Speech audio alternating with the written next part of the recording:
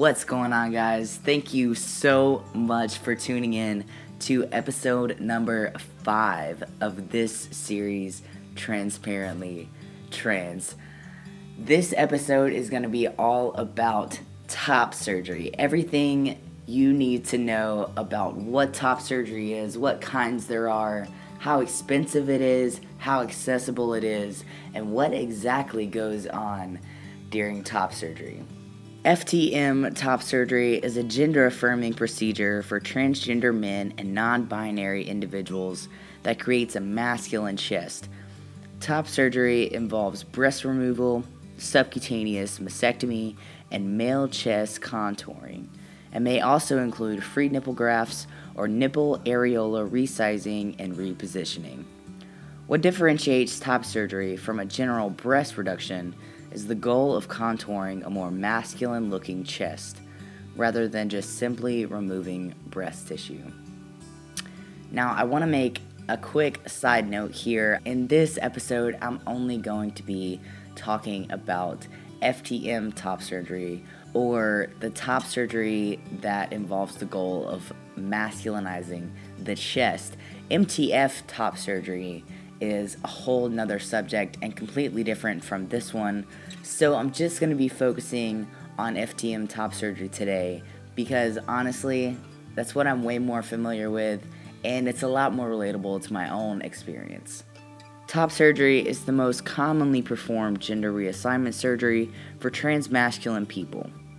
Top surgery helps one to live more comfortably, improving psychological and social functioning, and it may be the only surgical step that one takes in their transition. The different types of top surgery include buttonhole technique, double incision or DI, inverted T or T anchor, keyhole, and peri-areolar. I'm going to go more into detail on each of these procedures later in this episode, but first I just want to talk about top surgery in general. Top surgery includes removal of most of the breast tissue, removal of excess skin, removal of the inframammary fold, and reduction and repositioning of the nipple areolar complex. The choice of top surgery is largely based on chest size and skin elasticity. Individuals with small breasts with good skin elasticity are good candidates for peri-areolar or keyhole surgery. Those with moderately sized chest, about a B cup, with good skin elasticity, have the options of peri-areolar, buttonhole technique, double incision, or inverted T.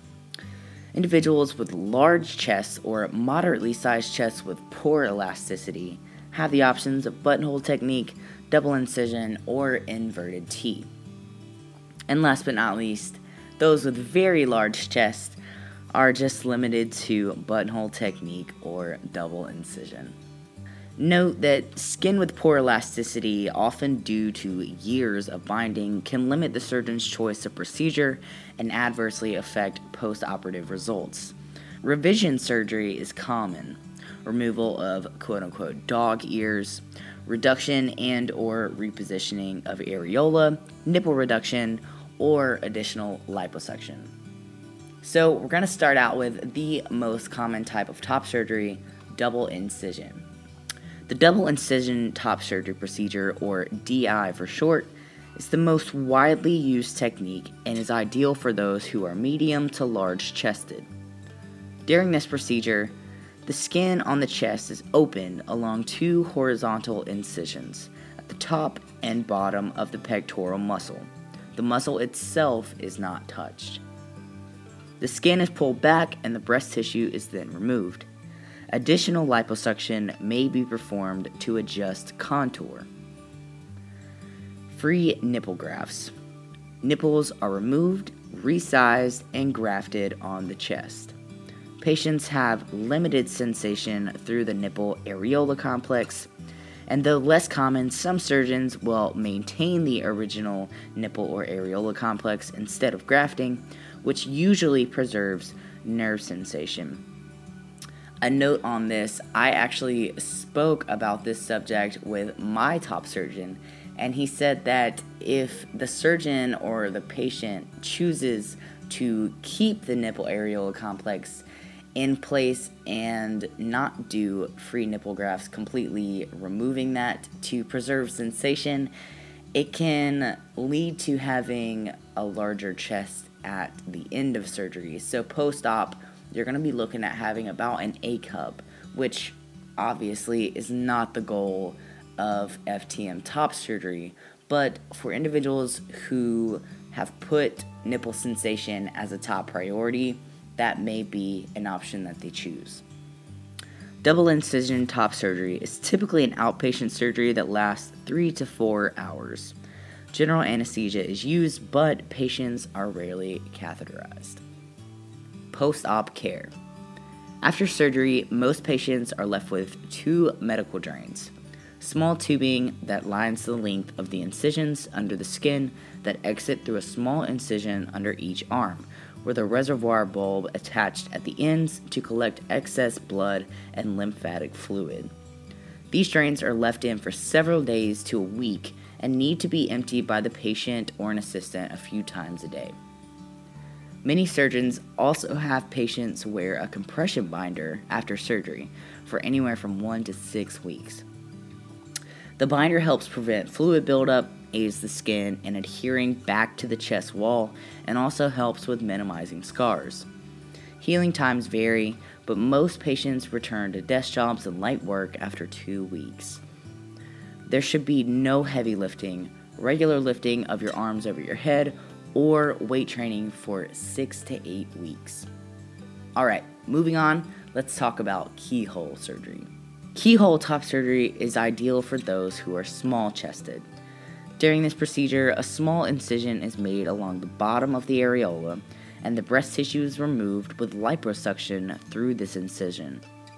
With keyhole surgery, the nipple stalk is usually left intact, though some surgeons will resize the nipple itself.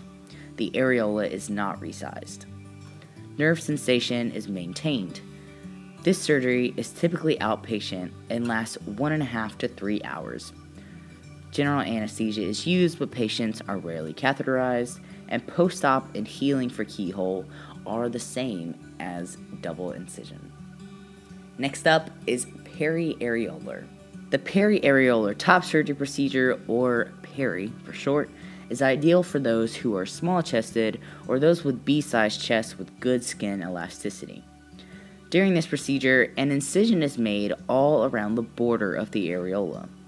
Additionally, a second, larger concentric circle incision is made and the resulting ring of skin removed. Breast tissue and additional liposuction may be performed. A drawstring technique is used to bring the skin together and connect it to the edges of the areola, which may be downsized. With peri, the nipple stalk is usually left intact, though some surgeons will resize the nipple itself. Nerve sensation is often maintained. Peri is typically an outpatient surgery that lasts 3 to 5 hours, and general anesthesia is used. Next, we have inverted T or T-anchor surgery.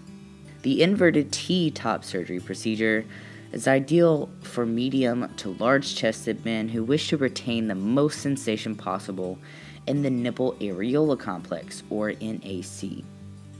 Inverted T started as a breast reduction technique and has since evolved into a popular form of FTM top surgery. The procedure is similar to DI. Skin on the chest is opened along 2 horizontal incisions at the top and bottom of the pectoral muscle. Again, the muscle itself is not touched. The skin is pulled back and the breast tissue is then removed. Additional liposuction may be performed to adjust contour. The important distinction between DI and inverted T has to do with nipple grafts versus a resized and repositioned NAC. With inverted T, the NAC is reduced in size and repositioned via an extra vertical incision that runs from the bottom of the areola to the horizontal incision along the pectoral muscle. Because the nipple stalk and nerve are not severed, the NAC retains its blood supply and sensation. Thus, inverted T offers better sensation than DI. Inverted T also has the potential for less complications compared to DI because there are no nipple grafts, which have a risk of infection and loss. Inverted T is typically an outpatient surgery that lasts 3 to 4 hours. General anesthesia is used, but patients are rarely catheterized. Post-op for inverted T is the same as DI. Last but not least, we have buttonhole technique. This technique is an ideal procedure for trans men who prioritize nipple areola size, positioning, sensation, and pigmentation. Buttonhole technique enables the removal of larger amounts of breast tissue and skin than the keyhole and peri methods, making it a good choice for medium and large chest trans men. How it works. Similar to DI, 2 horizontal incisions, curved, straight, or oblique, are made at the top and bottom of the pectoral muscle, and breast tissue and excess skin is removed. Instead of using free nipple grafts, as in DI, the NAC is brought from under the skin through this opening, like a button through a buttonhole, and stitched into place. This approach helps to avoid the extra incisions required by the inverted T method. The result is a masculine-looking chest with nipples that retain sensation and pigmentation, have appropriate projection, and have a more natural appearance than free nipple grafts. The buttonhole technique also has the potential for fewer complications as it avoids the risk of free nipple graft infection and/or loss. The cost of buttonhole technique top surgery is approximately $7,500, which is accurate as of about February of 2016, so not that updated. After buttonhole technique top surgery, patients are left with 2 Penrose drains, which are small tubings that exit through the pectoral incisions and drains excess blood and lymphatic fluid into a dry pad. These drains are left in for just 2 to 3 days, and patients report that they are much more comfortable than the more commonly used JP drains. The final thing that I'll discuss concerning top surgery is finances. The biggest question that I think everyone, including myself, have around top surgery is how much does it cost? Top surgery can range anywhere from $3,000 to $10,000. Some insurances will cover the cost of top surgery, but it all depends on the type of insurance, the type of top surgery, and the surgeon. If insurance does cover it, they will more than likely have conditions that must be met before they will agree to cover the cost of top surgery. For example, my insurance requires that I be on hormone replacement therapy for at least 12 months and be living as a male for at least 12 months prior to surgery. They also require 2 letters of recommendation from 2 separate therapists to ensure that I am mentally prepared to undergo surgery. So that's pretty much going to wrap it up for this episode on top surgery. I'm sure you have plenty of questions about top surgery, and there's a lot more that I could talk about, but I didn't want to make this episode too long. I just wanted to kind of go over the basics. So I'm going to leave a link in the description where I got every bit of this information from, and this resource, I'm telling you, is incredible. They have a fact page where you can find all of the frequently asked questions, anything from post-op, pre-op, how it works. You can see pictures if you'd like, and you can even check out how much each surgeon costs. They have certain surgeons on the website itself, and you can see pictures of their before and after results and how much each surgeon costs. So that's pretty much going to do it for this episode. I'm going to leave you guys with a quick update. It has been about 7 or 8 weeks since I had my top surgery consultation, so I should be getting a call any day now. This coming up Monday, I'm actually going to call my top surgeon's office and see what the deal is, so I should be getting my date for top surgery any day now, and I am so excited. So I'm gonna leave you guys on that note. If you have any questions that you don't feel like looking up yourself or can't find or are just personal to me, feel free to leave a comment feel free to find me on social media at DannyBrown02. DM me or leave me a comment. Just hit me up on whatever platform in whatever way you'd like and ask me questions. I'm completely open to all questions. So I've said that before, but honestly, I love getting questions. I love answering questions because I know that this is not really a popular subject, and especially once we start getting into transition involved things, people just don't know. So that's what I'm here to do, to educate you guys and to just document my journey for myself. So thank you guys so much for tuning in to this episode, and I will catch you guys in the next one.